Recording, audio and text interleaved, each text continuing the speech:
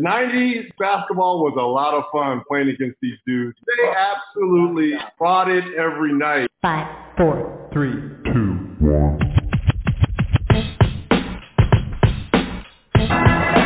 Hill puts it on the floor and stops and he brought it down. He brought the whole goal down. Matumbo embraces the ball and the unlikely upset. Choreography, a new NBA assist king, John Stockton. The crowd goes crazy. 5, 4, Pippen to Michael, 3, 2, Michael, firing! What's up, everybody? It is about that time once again. This is the 90s Basketball Show. My name is Brian Swain. Thank you for tuning in. Now, we've just gone through the 2020 NBA Draft, the first and hopefully last to be held virtually. It started with Georgia's Anthony Edwards going first overall to the Minnesota Timberwolves and ended at number 60 with the New Orleans Pelicans selecting Utah State product Sam Merrill, a.k.a. Mr. Irrelevant. That's what they call the last player taken in the draft. But don't discount Sam Merrill. Maybe he's not conferred stardom like the guys who were taken at the top end of the draft, but there's nothing saying he can't make it. And for proof of that, look no further than my guest this episode, Don Reed. Drafted out of Georgetown in 1995 with the 58th and final pick by the Detroit Pistons, Don Reed spent 8 seasons in the NBA and would have played more were it not for a severe injury that cut his career short.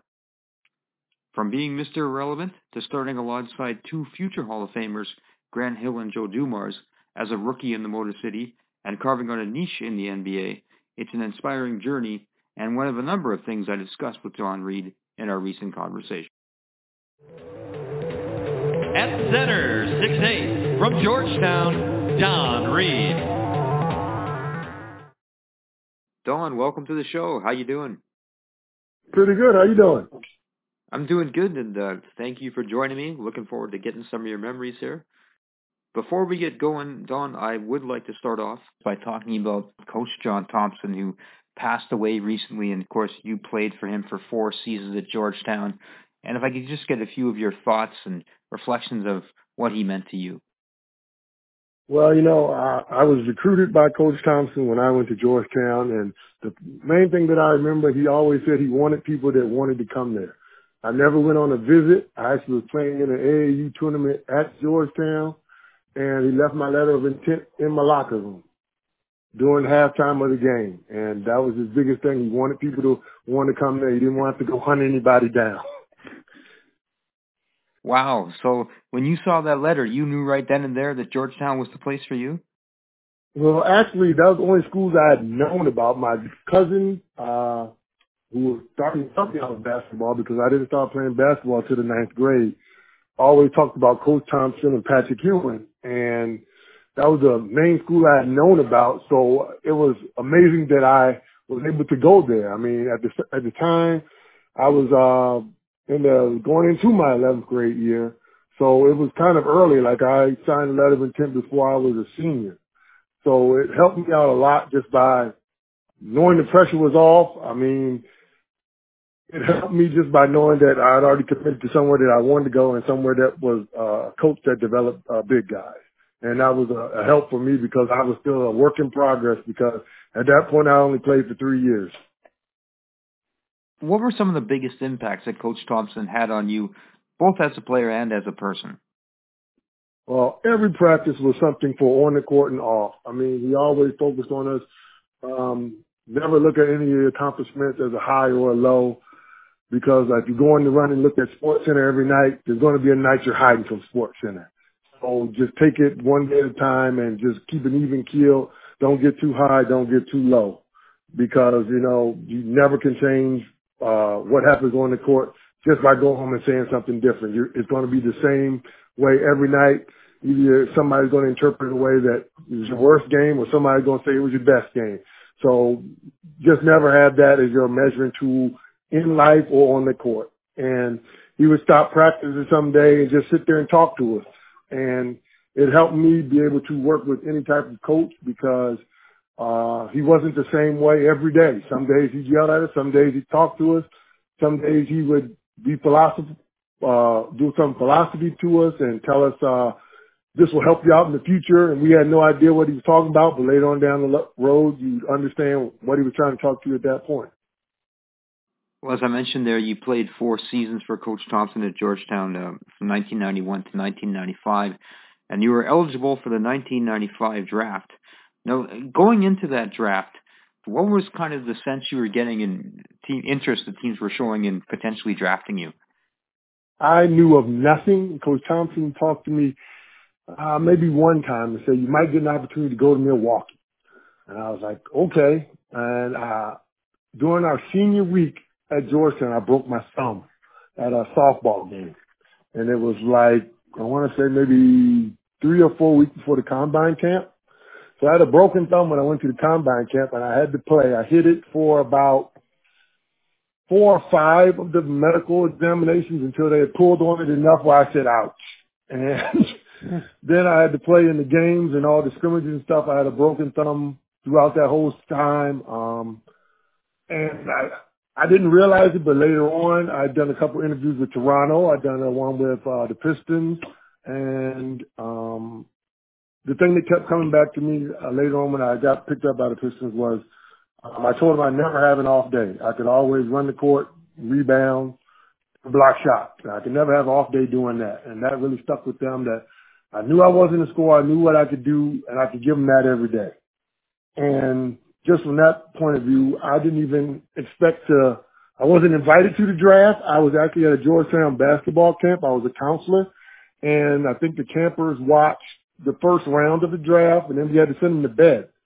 So I got a call on a payphone in a dorm room that I needed to come to Detroit. I didn't even watch the draft. So it was a surprise to me. I woke up probably about 11 o'clock, had to go home and get a suit and head on to Detroit.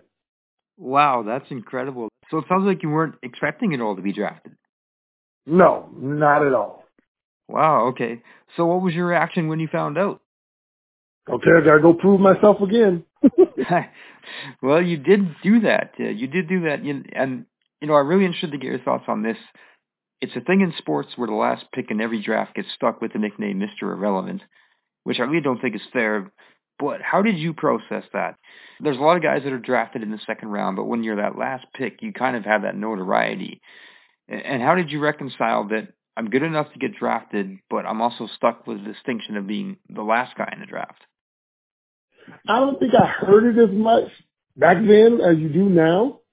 Like I actually just wasn't expected to even make the team. So it wasn't a big thing of, oh, he was drafted the last pick. I think I might have heard it maybe once the first day I went to Detroit, and that was it. And from that point on, I was just trying to make the team. I knew other people ahead of me had guaranteed contracts or were ready to sign them, and I had nothing. I was on like unguaranteed contract.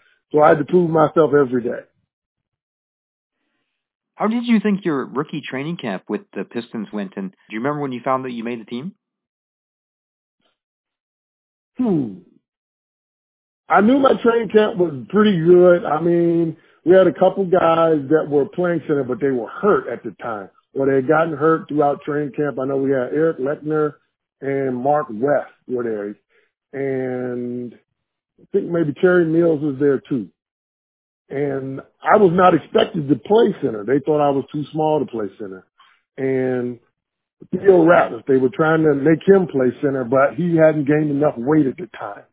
So he was getting pushed around a lot, and they were just trying to push him into playing. And then I got an opportunity to get in a blowout game in Miami. And I played against Alonzo. And he beat me up when I was a freshman, and I had a lot of payback coming. So I got the opportunity to go up against Alonzo in Miami. And I think the next game we played Patrick in New York, and I got to start that game. And from then on, I started at center for the Pistons. So I added it up. There were 58 players taken in the 1995 NBA draft, of course, 57 ahead of you. And you ended up playing more games than all but 22 of them. So, I mean, if that doesn't show, it doesn't matter where you're drafted, it's what you do after that. And what is it that you think that you brought to the team at that point? Because, you know, you didn't just play for the Pistons your rookie year. You played a lot. I mean, as the season went on, you were pretty much starting most of the games. Yeah. I guess like I talk to a lot of kids now about the social media, how you know of people of mostly all of their highlights, all of their accolades. There was no social media at that time. I was young. I wasn't that into basketball. So I remember playing when I used to go to the Georgetown basketball camp when Alonzo and Patrick and Dikembe would come back from the off season of the NBA. They would play in the summer, and some of the bigger campers got to play against them. I got to play against them. I didn't know who they were. I just thought they were other big guys. And I guess that's been my mentality all along, that they're just another player. I guess now it's harder to do that because there's so much access to every game everywhere, and you find out more about a player, or you find out their highlights, or you find out what they're good at without even meeting them and seeing for yourself. And my attitude was I could run the floor. I would bang with them as much as I could. And then I started seeing that they didn't want me to hurt them during the summer, so they always picked me on their teams. And I said, okay, that's a niche. I know I'll get to play if I'm going to be on his team because he doesn't want me to go up against them. So I just started finding things that I could do to stay on the court and running the court, setting good picks, rebounding the ball, wasn't fighting the point guard trying to get a shot, just letting them keep the ball in their hands as much as they wanted, not calling for the ball, and they would want me on the team. So I was seeing that the things I was doing was keeping me on the court. So that's just been the thing that I would try to find a niche that somebody else wasn't doing and do that. You mentioned how at 6'8" you were an undersized center. How do you think you'd fit in the game today where players' positions are less defined by their size than they might have been back then? It's hard to say. I mean, I was court, straight up and down the court, trying to tire out the centers that were much taller than me. And that was the thing. Go down the court, drag them with you. If they don't keep up, we'll throw you the ball. That was always the thing for me. I would have to guard usually the power forward, sometimes the forward on the other team. But like you say, now in the NBA, I've tried to play some pickup games with some kids. It's a total different game. I mean, nobody sets picks anymore. It's a lot of three-point shooting. It's a lot of quick shots. If you don't get the rebound, you try it again next time. So it's a total different game, and it's a big change. Like, I really couldn't watch the NBA the way I played it. I mean, there was a lot of different rule changes and things that brought me back to the game to say, oh, this is nothing what I played. I can be a fan of this. It seems like an all-star game every game. It's a different game now, for sure. So you played in Detroit until 2000, then you went to Washington and also went on to Orlando. So you played with, if I got it right, 7 Hall of Famers in your career: Allen Iverson and Alonzo Mourning when you were at Georgetown, Joe Dumars and Grant Hill with Detroit, Mitch Richmond in Washington, and then Patrick Ewing and Tracy McGrady in Orlando. Who was the best player that you played with? I would say at the time when I played with him, I'd say Tracy McGrady. He was out to prove something. We didn't have Grant Hill when I was there, and he had just come from Toronto, and the team was on his shoulders at that time, and he was doing everything he could to win every game, and you could tell that. It seemed like every time he was on the court, I felt we had a chance to win. So after you played for the Magic, you were traded back to Detroit before the 2002-2003 season. And I'll let you tell the story about how that unfolded, but you got hurt in a preseason game. The last preseason game. I had just broken into the starting lineup the last preseason game. I was playing with Ben Wallace. He was going to be his center and power forward. And it was in Tampa, Florida. And the floor was sweating. It was ice underneath the floor, and the floor was sweating. And you could feel it before the game started. And I want to say first quarter, I slipped, and I thought the referee had fallen on my leg. I couldn't move. My shin touched my toe. And I heard a big pop, and I thought the ref had fallen on me, and I tried to get up. and I couldn't move my foot. And I didn't know what had happened. They carried me off. And I remember seeing Joe Dumars in the hallway saying, "Oh, we lost him for the season." And I was like, "What?" And I had torn my Achilles in 2 spots. And I was off to surgery the next morning, flew back to Detroit and had surgery the next morning. And I was ready to go back to work with strength and conditioning coach there, well-known Arnie Kander. And he's a good personal friend of mine. He worked me 6 hours a day of the things that he wanted me to do, and I did probably 4 hours a day of the things he didn't want me to do at home. And I was just trying to do what I could to stay out of the way. I hated being in the way throughout the season. I had a boot on for a while, but I just hated being in the way. But I wanted to be a part of the team. I started practicing back with the team right after All-Star break. And that was like the quickest anybody had come back from an Achilles injury at that point in time. And I was fighting my way trying to get back on the court, and I was practicing every day. I was doing everything back after All-Star break, and I was able to play in the last 2 games of the season. You mentioned how Joe Dumars said you were lost for the season. Where was your mind at? Like, were you always thinking that people are saying, okay, he's lost for the season, but was it your personal goal? Did you always know that, yeah, I'm going to be back? Oh, I always knew on my own. Every time I've gone anywhere, he's too small to play center. He won't make it to the NBA. So to myself, I knew my own self that I was going to do everything I could to get back.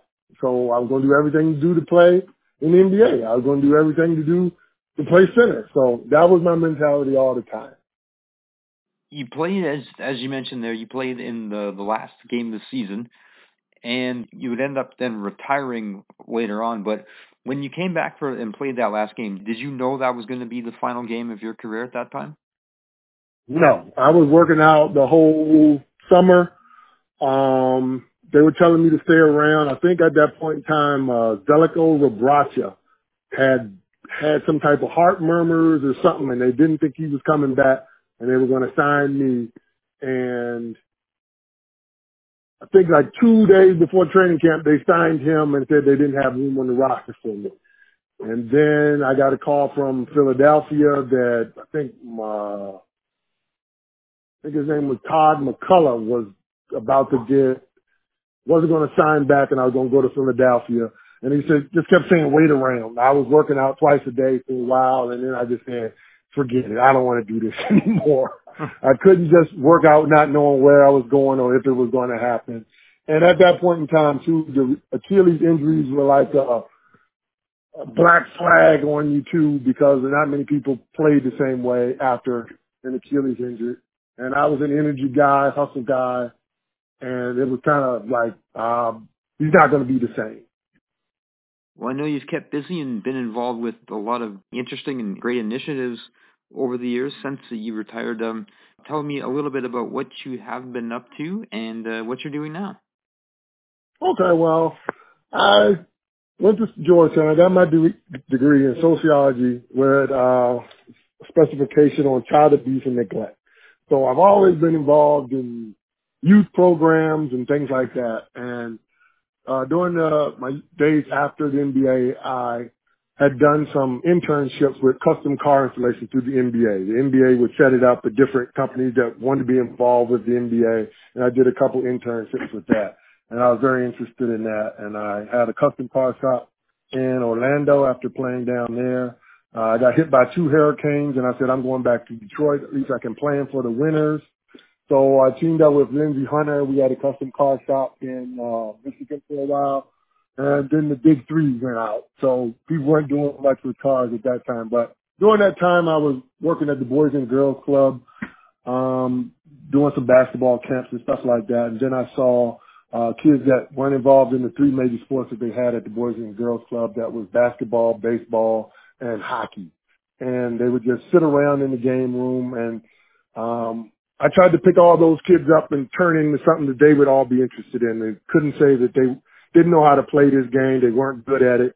So I made up all these different types of games where we would even the playing field. If there was somebody that was overbearing and talking, he couldn't talk the whole time. Or if there was a strong kid there, he could only use one arm. And we called it the Oddball Olympics. So we played hockey sometimes with a football, and nobody could say that they didn't know how to play it because I didn't know how to play it. We were making up the rules as we went along, and it brought the kids together that wouldn't have interacted with each other any time because they weren't involved in the main sport. But going through these things, everybody on an even playing field, they found out that they had other interests that were similar and could connect on that level. So sports in a non-traditional way help people connect and build their confidence that way. And that program kind of developed, and I got an opportunity to work with adults with special needs because they were looking for kind of a gym program that was adaptable for anybody. And I said, well, that's kind of what I was doing. I was adapting it for everybody's strength. So I started working with the Troy School District with post-high special needs students where I was doing the PE part. And it was a drive for me, and I only did it like 2 days a week. And I said, what else can I do down here?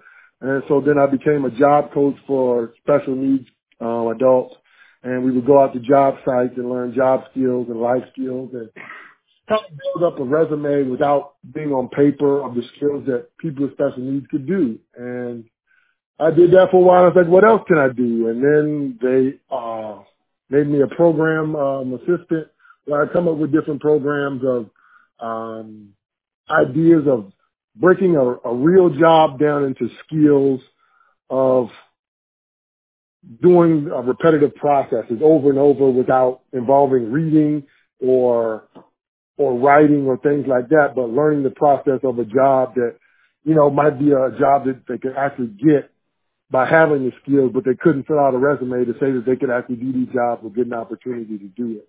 And I did that for a while, and then I saw after the age of 26, you're kind of thrown out of the post-high special needs community on your own. There's no more support after that, and I connected with a company in North Carolina that is called Extraordinary Ventures Michigan. They had a couple of parents that were involved with special needs that had businesses that they wanted to involve people with special needs to do. They have a laundry service. They have a dog walking service. They have an event committee that they rented out places for banquets. They cleaned city buses. They did a parking lot for the UNC games. So this kind of program was developing all across the country, and they added like a chapter here in Michigan. And I was the director for that here in Michigan, and I got some of the students that I worked with in Troy, and we had a laundry service going on here, and we did small parts assembly. The type of environment that was in North Carolina was not the same as in Michigan, but we found jobs that worked for this area, more industrial type jobs where they're doing the same repetitive things that they could get confident in doing the same type of jobs over and over. And to most people, they would get annoyed by doing that, but with people with autism and other disabilities, they find comfort in that by doing the same job, knowing it's consistent, keeping it on the same level all the time. And that was what I was doing for the last couple of years. I've still been working on that, but with COVID-19, a lot of the group homes don't allow the people with special needs to leave the group homes and come back home. So that's been on a kind of a pause, but also a pause from some of the industries that I work with. They've been on a pause too because some of their parts aren't going out as quick as well. So that's what I've been doing since basketball. I've also been starting to coach my daughter's basketball team. I see that starting a little earlier helps. I gotcha. How old's your daughter? She is 9 years old. I also have a younger one that is 6, and she plays soccer. Soccer. All right. That's great. Well, it's been fun chatting with you, Don. I'm going to close out here, this being the 90s basketball show. I often ask guests their favorite things from the 90s. So I will start off with, what is your favorite 90s TV show? Favorite TV show? I'd say Knight Rider. Okay. How about favorite music group or artist? From the 90s. I would say Biggie. Movie. Barry Gordy's The Last Dragon. That is my favorite movie of all time. And the last one, your favorite 90s fashion. Anything neon. My favorite color is neon green. I don't know. I think neon might be making a comeback. Yeah. So we'll see. Well, Don, it's been really great talking to you. I think you have one of the great inspirational stories. Love to share that around draft time. So thanks for joining me, and appreciate you sharing some of your memories. All right, thanks a lot. Don Reed to the rim, lays it in. You gotta love Don Reed. Does his job without saying a word and does it well. Before I get out of here, I'm excited to let everyone know that the basketball show has returned to TSN 1260 radio. You can catch it on the airways every Saturday from 11 to noon Mountain Time, and tune in online at tsn1260.ca. And of course, catch all the episodes wherever you get your favorite podcasts, and check out the 90s Basketball Show archive at 90sbasketball.anchor.fm. Thanks one more time to Don Reed, and thanks to everyone out there for tuning in. And with that, I'm out. My name is Brian Swain, and this has been the 90s Basketball Show.